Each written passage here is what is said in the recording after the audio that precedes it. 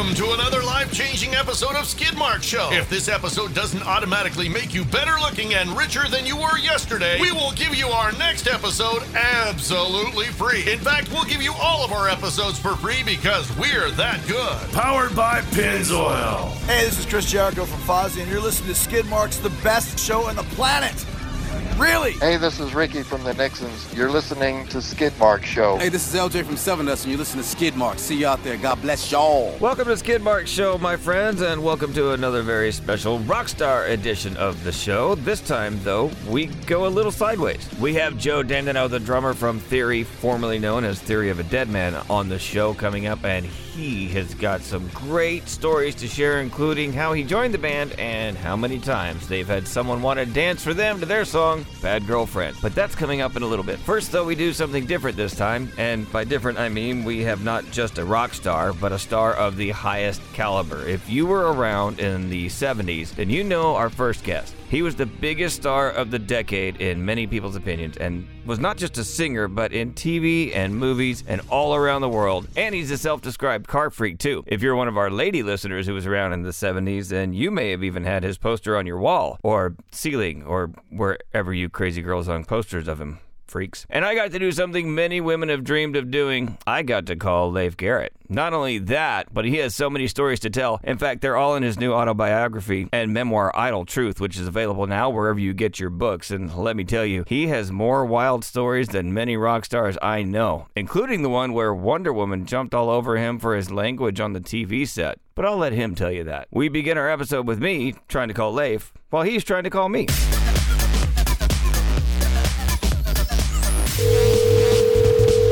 I was just leaving a message saying, but I hate texting, and I'm driving, and I can't text anyway. Love you. Bye. I don't think it went through because I just got you called right as I was about to leave it. Hey, Leif, how are you, man? I'm good. How are you? I'm doing great. This is a Skidmarks show. It's a show about cars and rock stars. Well, it sounds good to me because I love cars just about more than women. And I am sitting right now in my Cayman S. And I just drove down from to my house in the canyon, and rather feverishly, as I might say, I love this car. Man, I was going to say, and we were going to get into cars later, but screw it, let's just start now. I love the fact that I was reading your book, and I haven't finished it, but I'm about on page 200 now. There's a lot of times when I'm reading and you're telling stories, and it seems like you were leaving some details out, whether they were foggy or whether you wanted to keep those to yourselves. But anytime you talked about a car, you knew the specific model, you knew the year, you knew everything about it. It's like everything about cars was always 100% still there for you. And in the book, I thought that's awesome. I'm a car guy. I don't wrench cars that much. I'm not that sort of guy, but I am a race car driver at heart. That's awesome. And the Porsche 914 2.0 that you had, those, everybody always says 911s, but 914s were always my favorite from back in the day. Those little boxy, thin ones, man, I love them. Dude, they were the coolest because they sat so low and they were really a mid-engine car. And the handling on that vehicle was insane. Yeah, it was like you're on rails, like on a roller coaster, because it was so low and wide, you could corner practically 90 degrees. Absolutely. And the car I have now is the same because it's a real mid-engine. It's not like the 911 with the motor in the rear. It is actually just a two-seater, and it's got the Tiptronics. So like I go through corners at full pedal to the metal and just drop it into another gear and don't even slow down. Now, unfortunately, that 914 was the one that rolled down the hill with your buddy Roland. Was there any salvaging that car and trying to bring it back, or were you just trying to put that whole episode kind of move past it? That was the last I saw of that car that night. Unfortunately, but fortunately at the same time. Right. Now, one of the best stories, and you've got some doozies in this book, man. We're going to get into a couple here, but one of my favorites is when you wrecked the BMW and you tried to bury it on that guy's ranch. Oh my God. I was thinking clearly, bro. Honestly, I can say that I have been in some of the same headspaces you've been in, and I can see myself wanting to do the exact same thing. I hear that. Man. So I take it the sheriff took care of everything, and you never saw that car again either? That's true, man. And can you believe, I'm not bragging about this. I feel fortunate that this happened. only because the sheriff's daughter was a fan. So all I needed, instead of being brought up on charges for insurance fraud, which could have easily happened, I just signed an autographed photo and got away with the whole thing. And that's like not a good thing, but at the same time, I was lucky that happened. I'm almost wishing that you had actually gotten the car buried and they'd had to dig it up, and then you find it again years later, and that would have been an even better story. Oh, I would have done that too, because also I hated the fact that I left the stereo that I put in there in it. Oh no, man, that was one of those good ones back in the hi-fis back in the 70s, huh? Exactly. It was I had the four. The separate, outside the doors. Rick Finch was the one who gave me that system as a gift. Oh, those are those Blaupunks that you wrote about in the book? Yes. You sound so sad to be missing the stereo. I am sad today. Well, let's get into we'll get into what cars you got now here in a minute. Let's talk about a little bit of the book. It's called Idle Truth. It's out. It's an amazing memoir. It reads nice and easy, and it's got some great stories. The music, I didn't realize. I'm a little younger. I was born in 1974, so I wasn't part of the big Leif Garrett surge or anything. But I never realized that for the longest time, you were just, unfortunately, one of those prepackaged pop stars that they had somebody else singing for you. And did you ever get to go on tour and actually sing and not just do the lip syncing for the crowd? Absolutely. That was because back in the day, that was normal for television shows and things like that. And some people, like as we know, even today, some people, I'm not going to name names, Britney Spears, and a few other people, but, do that. But, yes, I did get to do that. And I had to learn trial by fire. I wish that I'd learned to be a singer before, rather than having to learn to become a singer on the road. It was a little more tough. I was going to say that as I was reading the book, I was telling myself, I'm glad that it's not like that today. And then I thought, wait a minute. And I don't want to call anybody out by name, Britney Spears. You look at some of these Disney Channel stars, and yeah, they're doing the exact same thing. They're packaging these kids up, pushing them out on tour. And some of them can actually sing, but other than that, they got nothing to do with their career. That's right. Because, they're not choosing the music. They're not writing the songs. At one point, I actually found some songs in Europe, pop music by M Factor and De Commissar by Falco. I got the rights to do those before they got released in America, and my management, the Scotty Brothers, said, no, those songs will never be hits. And, I was like, oh, my God, you guys don't get it. The cars are happening now. I really wanted Roy Thomas Baker to produce my stuff, but they said, no, you don't know what you're talking about. Do you have any idea how huge of a star you would probably still be if they'd let you do those songs right now? I mean, not that you're not a still big star, but... Please don't. No, but I'm not. Like I wish I'd been able to transform from the young teen idol to an adult the way Timberlake has, and that's the thing that kills me. I still cry about it.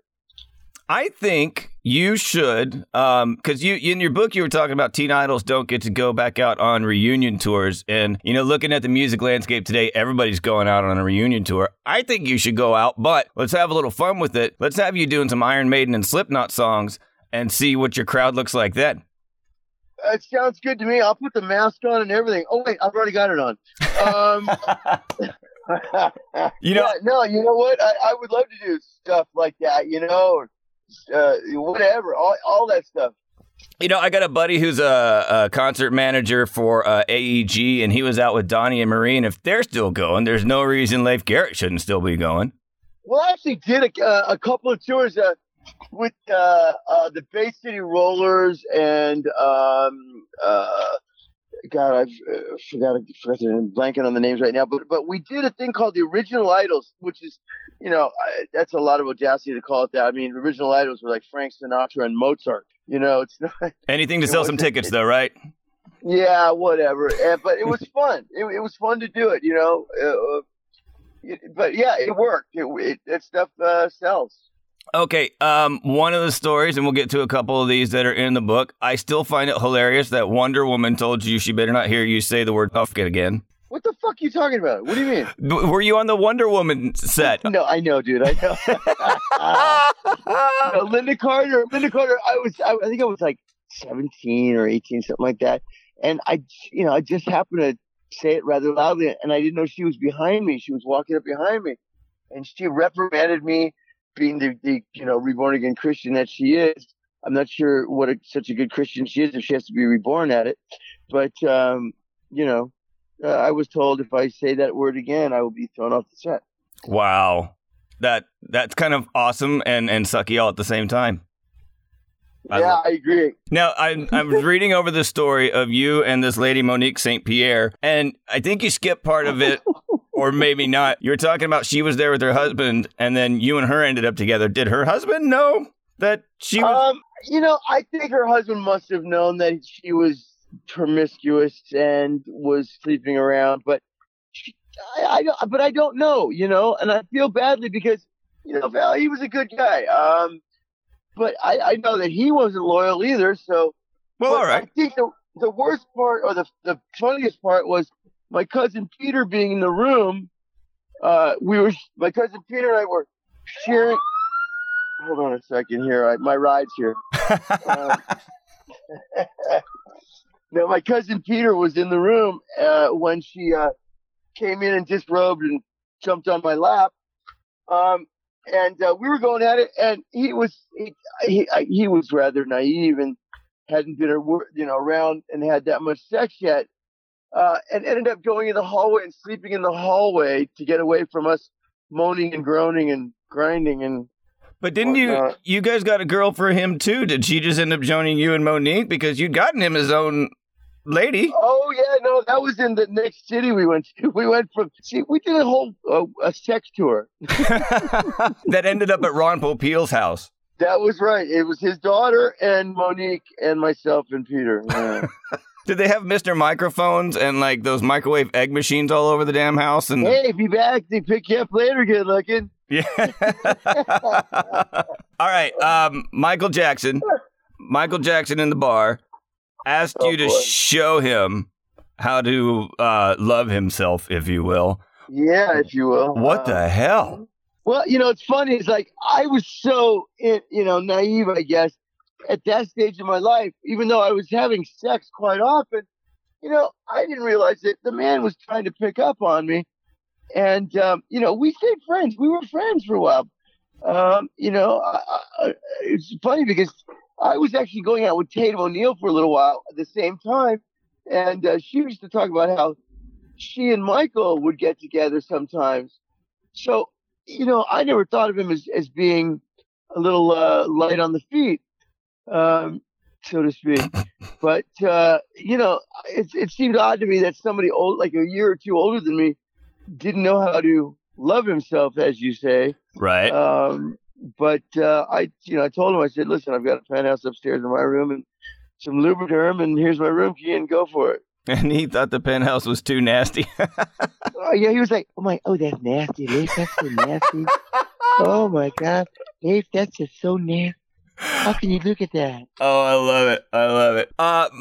My show, we're partnered with Pennzoil, and we go to SEMA every year and host a live stage. We just got back from there, and we had Eric Estrada join us, and he was one of the coolest guys ever. And you got to be on Chips in the heyday. Was Eric cool back then as he was? Well, I don't know if you know how cool he is now, but was he cool back then? I as far as I could tell, we didn't really hang out that much. The first day I walked onto the set, he was talking to somebody else, and they were in a discussion about drugs. And I walked in, he looks at me and he says, well, he would know. And so I immediately said, I don't know what you're talking about, dude. Golly. And probably even cooler than that was one of your scenes. You got to drive a Ferrari on a yet unopened stretch of freeway, and they told you were going too damn fast. Dude, I wanted that 63 GTB long nose, covered headlights. I was doing 90 in second gear. and actually dropped it into third and was flying, dude. I didn't even look down at the speedometer. I was going so fast. It was scaring myself. That car was amazing. I told him, I said, I'll take the car in payment instead of you guys giving me, my salary. The owner of the car said, hell no. I probably would have said no too, because those Ferraris back then are sweet. Oh my God, yeah. But did you not just go and buy one for yourself the other day? I know you kind of never knew how much money you had or didn't have, but you could have probably gone and gotten your own. Well, it's funny. Yeah, I could have then. Right now, I've got, like I said, I've got my Cayman, and I've got a 1932 Ford Roadster pickup. That is so much fun. It's ridiculous. Have you hot rodded it out, or is it just all original? No, it's a full hot rod, man. Nice. It's all matte black. It's got, it's basically all motor. And it's lighter than 2,000 pounds. The frame is like probably maybe 1,000 pounds at the most. So it's a small block Ford. It's all Ford, and it moves, my friend. It chirps in third. It wants to in fourth, but it chirps all the way to third. Any cars out there for your dream garage that you haven't had yet, or you're trying to get? Yes, the new McLaren. Oh, the 720? I would take any McLaren you throw at me. Well, yeah, I probably would too. Hey, Leif, thanks for joining me today, buddy. And maybe one of these years you need to come out to the SEMA show in Las Vegas with us, bring a couple of your hot rods, and hang out with us on stage. I would absolutely do that in a heartbeat. I should call you from the car show here in L.A. when we go. Yeah, dude, man, call. I'd love to have you be like our reporter on the beat from the show out there. That'd be awesome. God, I would do that, no problem. Keep the rubber side down and talk to you later. I'm totally going to text Leif again and see if he's been to some cool car shows and wants to report back. Or if he's going to bring some of his cars and come hang with us sometime. And, of course, you'll hear it all here on Skidmarks Show. Up next is Joe Dandeneau, the drummer for the band Theory, formerly Theory of a Deadman. They have a ton of hits. Their new single, History of Violence, is out now. And the new record and tour kick off January 31st, 2020. So, thanks to a good friend of ours, credit where credit's due, Mike Neufeld from the Garage Boys. Love you guys. I got to talk to Joe to see how he joined the band and what's happening with Theory in 2020.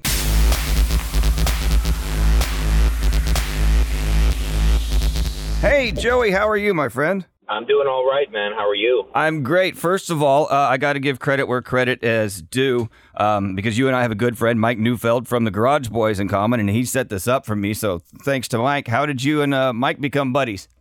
Oh, yeah, Mikey Neufeld. He and I grew up in the same city, playing in the same cover scene. Basically, we're about the same age. I think we're like a year apart or so. So I've known him for many years. We played the same bars. We ran into each other many times, and he moved away before I did, and he just happened to move to the city that I ended up moving to later as well. So we kind of have the same paths as far as all that goes, and now we live in the same city once again. I know. I thought that was funny. You're both from Manitoba, and now you're both in Vegas. That's a pretty neat coincidence. It's a big coincidence. But he had a little bit to do with me moving here as well, because I always wanted to move here. I always knew I loved it, but him and another mutual friend that him and I have, both kind of talked me into moving to Vegas here, because they both loved it. So it was a good selling point for me knowing that he was here. Where do Tyler and the rest of the guys in Theory live? Are they all still in Canada, or is everybody just spread out? We all spread out. The band is based out of Vancouver, Canada, but only one of us still lives there. The rest, we all live in all different cities throughout the States. So, out of Vancouver, I just got to ask, have you guys made friends with Vancouver's favorite son, Ryan Reynolds? I don't know Ryan personally. I think my bass player may have met him in passing. I think he was kind of sort of friends with Will Sasso, I think, or they kind of knew each other growing up.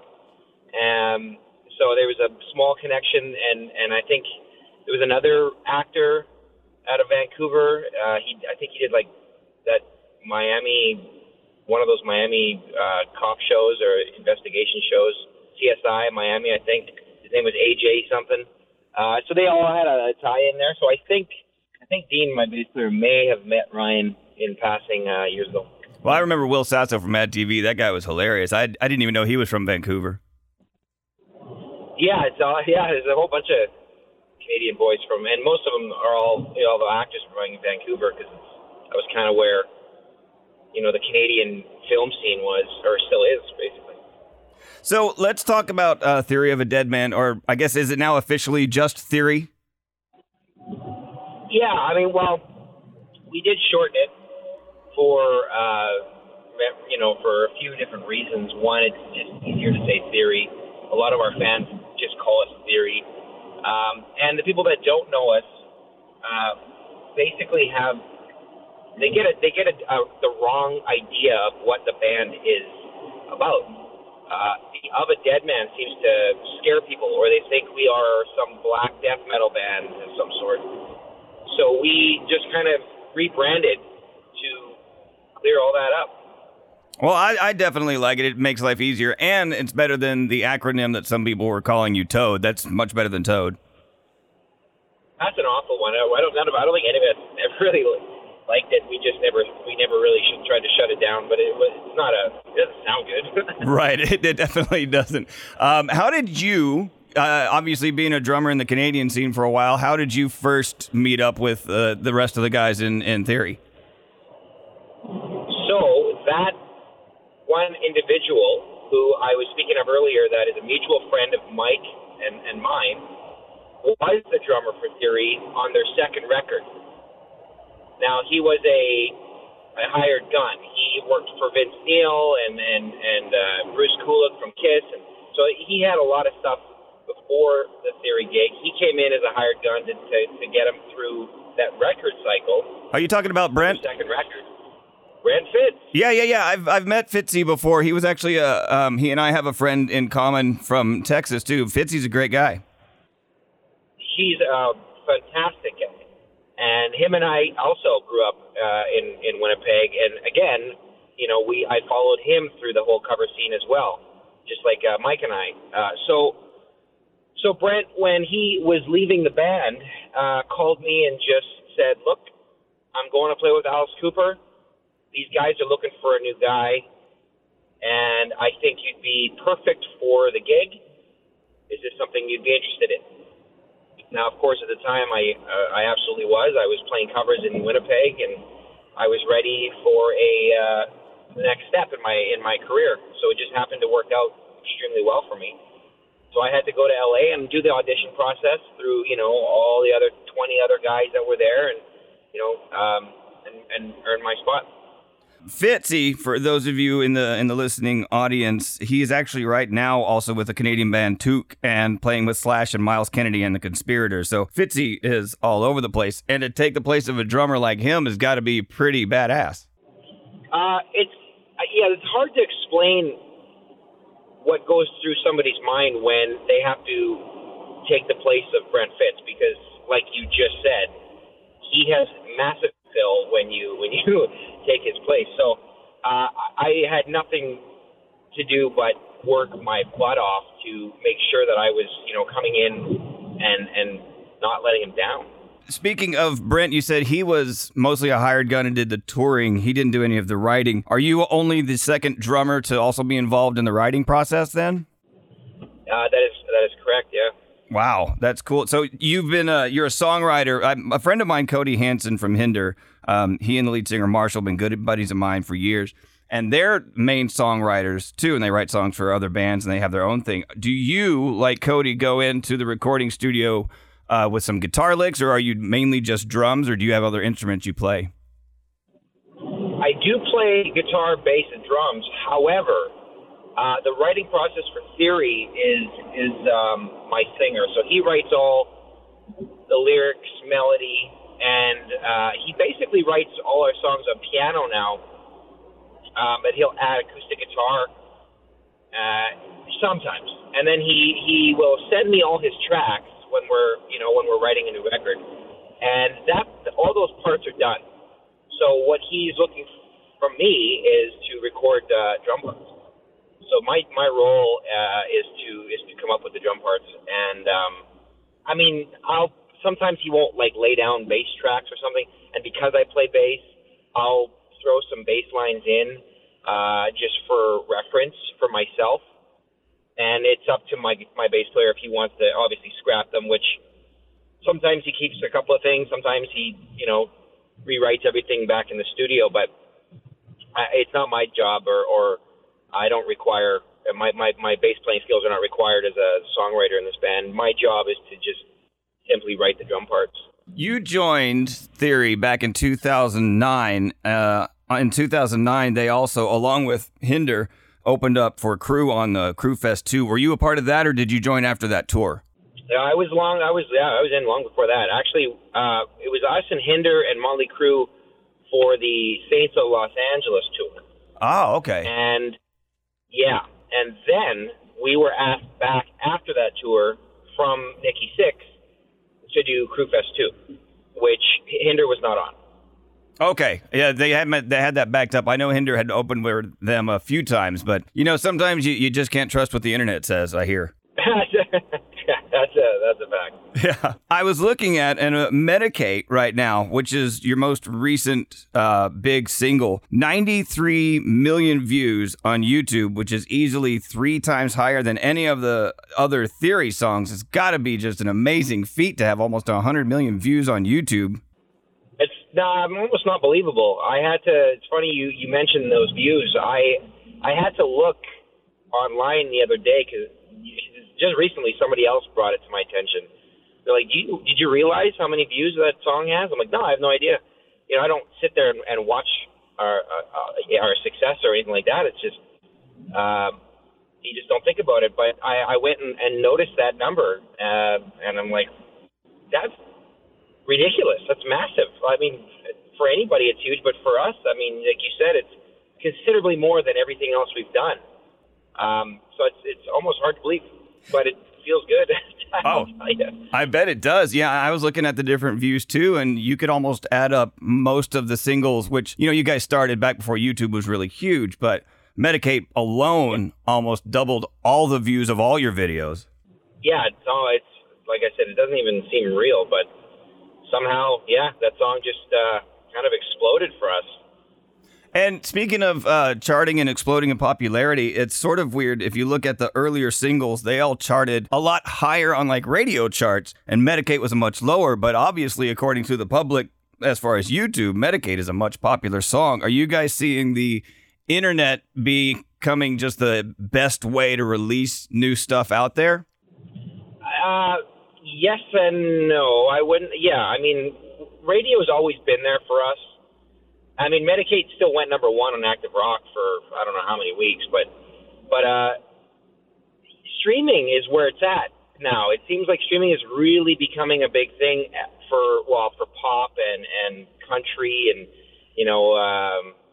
R&B, rap, all that stuff.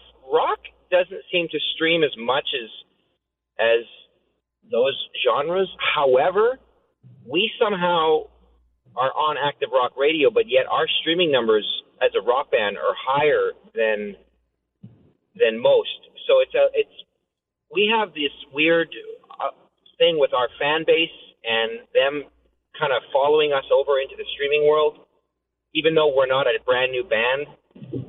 So a lot of our fan base, is from years back that they weren't a part of the whole streaming process. So it's interesting to see where a lot of our fans are listening to us now. And we're finding that streaming online is, I'd say, bigger than radio now for us. I'd say it's bigger than radio for a lot of people. And just so you know, I'll put links to, like, at least Medicate YouTube links up on the Skidmarks Facebook page. And we'll just double that 93 million right away. That sounds fantastic. All right, I got to ask. Not insinuating that you go to strip clubs or not, but how many times have you walked into one and all of a sudden Bad Girlfriend is blaring through the speakers? Yeah, so that song, yes, to answer that question quickly, yes, I have been walked into a strip club. Back in the day, this is not anything recent. This was when Bad Girlfriend first came out. We, well, I wouldn't say frequented, but we've been in a few where, the song's been playing, or this, a stripper came and approached us as a band and said, I'd love to give you a dance, and I wanted to be a Bad Girlfriend, and so we said yes. You want to be accommodating, right? You want to be friendly. I don't want to be rude. Exactly. So we politely agreed to it, and it's the Canadian thing to do, right?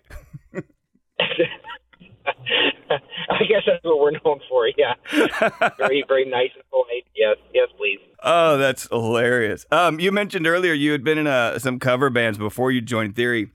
Do you personally have a favorite drummer to emulate when you're not out there playing your own stuff that you would do in cover bands? Well, cover band drummer, like cover band songs that the cover bands play aren't typically, they're usually hit songs, and a lot. I find that a lot of like really intricate, amazing drummers that I love to follow they're not in like pop bands or bands that cover bands cover. So that's kind of a hard question, but I think that I've always been a fan of Morgan Rose. Now he's in a band called Seven Dust, and the cover bands only cover Seven Dust. I mean, they're a metal cover band, but they're not going to be they're not going to be playing in bars where people want to dance. Right. So it's kind of I don't really have a great answer for that, but at the end of the day, all the cover band stuff is really straightforward. Like, it's all money shot stuff. It's all AC/DC. Right.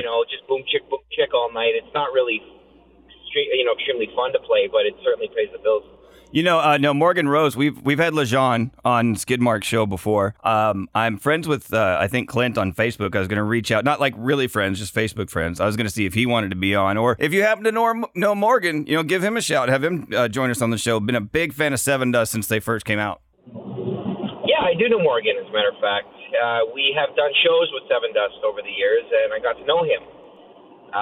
So if I ever get back in touch with him, I will certainly let him know. Awesome. I appreciate it, man. Let's talk about the new album, Say Nothing, actually set to release on the 31st. You just recorded it in London. Was London just to sort of get someplace new, or have you guys recorded in London before? We recorded our last record there as well, Wake Up Call. Oh, okay. Same studio? Same studio, same producer. We went over there to do Wake Up Call because we had used the same rock producer since the second record. And we, as a band, felt like we needed to change it up. And we had a different genre, different sound kind of, in mind that we wanted to achieve. And we felt like going a different direction in the producer world would help. And Martin Terefi was interested in doing the record. And he is a pop producer from Sweden who has, he lives in London now. And he has a studio in London, and he was interested in doing it. So we talked to him and said, would you want to come to the States and do the record over here? And he said he would. But then he also just said, by the way, I have my own studio. It's great. I've got, this is all the gear and stuff I have. Would you guys be interested in coming to London? And we're like, you know what, maybe that's a better idea because it's going to get us out of our comfort zone, out of the box, completely new everything, and it gives us a chance to not have any distractions, back home. So we did, and it worked out, pretty good, as you can see with RX Medicaid, right? Oh yeah. So we wanted to do it again, and he was down to do another record, so we went over and did it again. Awesome, makes sense to me. Now the first single already taken off on YouTube as well. It's called History of Violence. Now look at this place, no one is safe from you. I think most people know what it's about if they've watched the video or heard the song, but why don't you tell us what History of Violence is basically about? Well, domestic abuse. I mean, it's a real thing, and all we're basically doing is trying to bring awareness to it. There's a lot of people that don't know about it. Maybe they know it's there, but they don't realize how big of an issue it is. And so when we made that video, we chose not to be in it. And we spoke to the director and said, we don't want to be in this. We want this to be basically a short story or a short film about what's really going on. And I think us being in it is going to ruin that. So he agreed, and we felt when we saw the finished product that we did make the right decision. And I think it tells the story of the song and tells the story of the lyrics very well. And it's touching, it's moving. It's almost scary because it shows what's really going on out there. Well, and So I appreciate. Oh, go ahead. No. No, I was just going to say I appreciate the fact that you guys did that. I absolutely agree. You know, having flashes back to the band would distract from the important story that the video is telling. And, you know, thanks for bringing something out to the forefront that unfortunately not enough people know about or are talking about. Yeah, well, and I think it's helping. I think at the end of the video we have the hotline phone number for anybody who needs to call. It's there. Do you guys have a big tour plan for Say Nothing once it hits the streets? Yeah, well, actually, January 31st is the start of our Canadian tour. Awesome. Well, you got to come down to Florida where I am. I'll come see you guys. We'll hang out. We'll have a good time. And thank you so much for calling in and joining us on Skidmarks Show. Joey, it's been a pleasure, man. It's been my pleasure. Matter of fact, what part of Florida? Because we're going to be there in the spring. Tampa. We are playing Tampa, Amalie Arena with Godsmack. Oh, yes. I would love to see you there. If possible, we'll come meet you before or after the show or something, because we will 100% be at that concert. Yeah, let's do that. That's all for this episode of Skidmarks Show. Thanks for listening, and remember to leave us a 5-star review wherever you get your podcasts. As always, download us for free and share us on all your social media channels. Plus, check us out on our social media channels on Facebook, Instagram, Twitter, and YouTube. And we'll have another brand new free episode coming your way soon. See ya. Love ya. Thanks for listening to Skidmarks Show. We'll have another episode full of fast cars and rock stars ready for you soon. Until then, be sure to share this episode with your friends on Facebook, Instagram, Snapchat, and all social media. And leave us a 5-star review everywhere you get your podcasts. Until next time, listen loud and drive fast when nobody's looking. Powered by Pennzoil.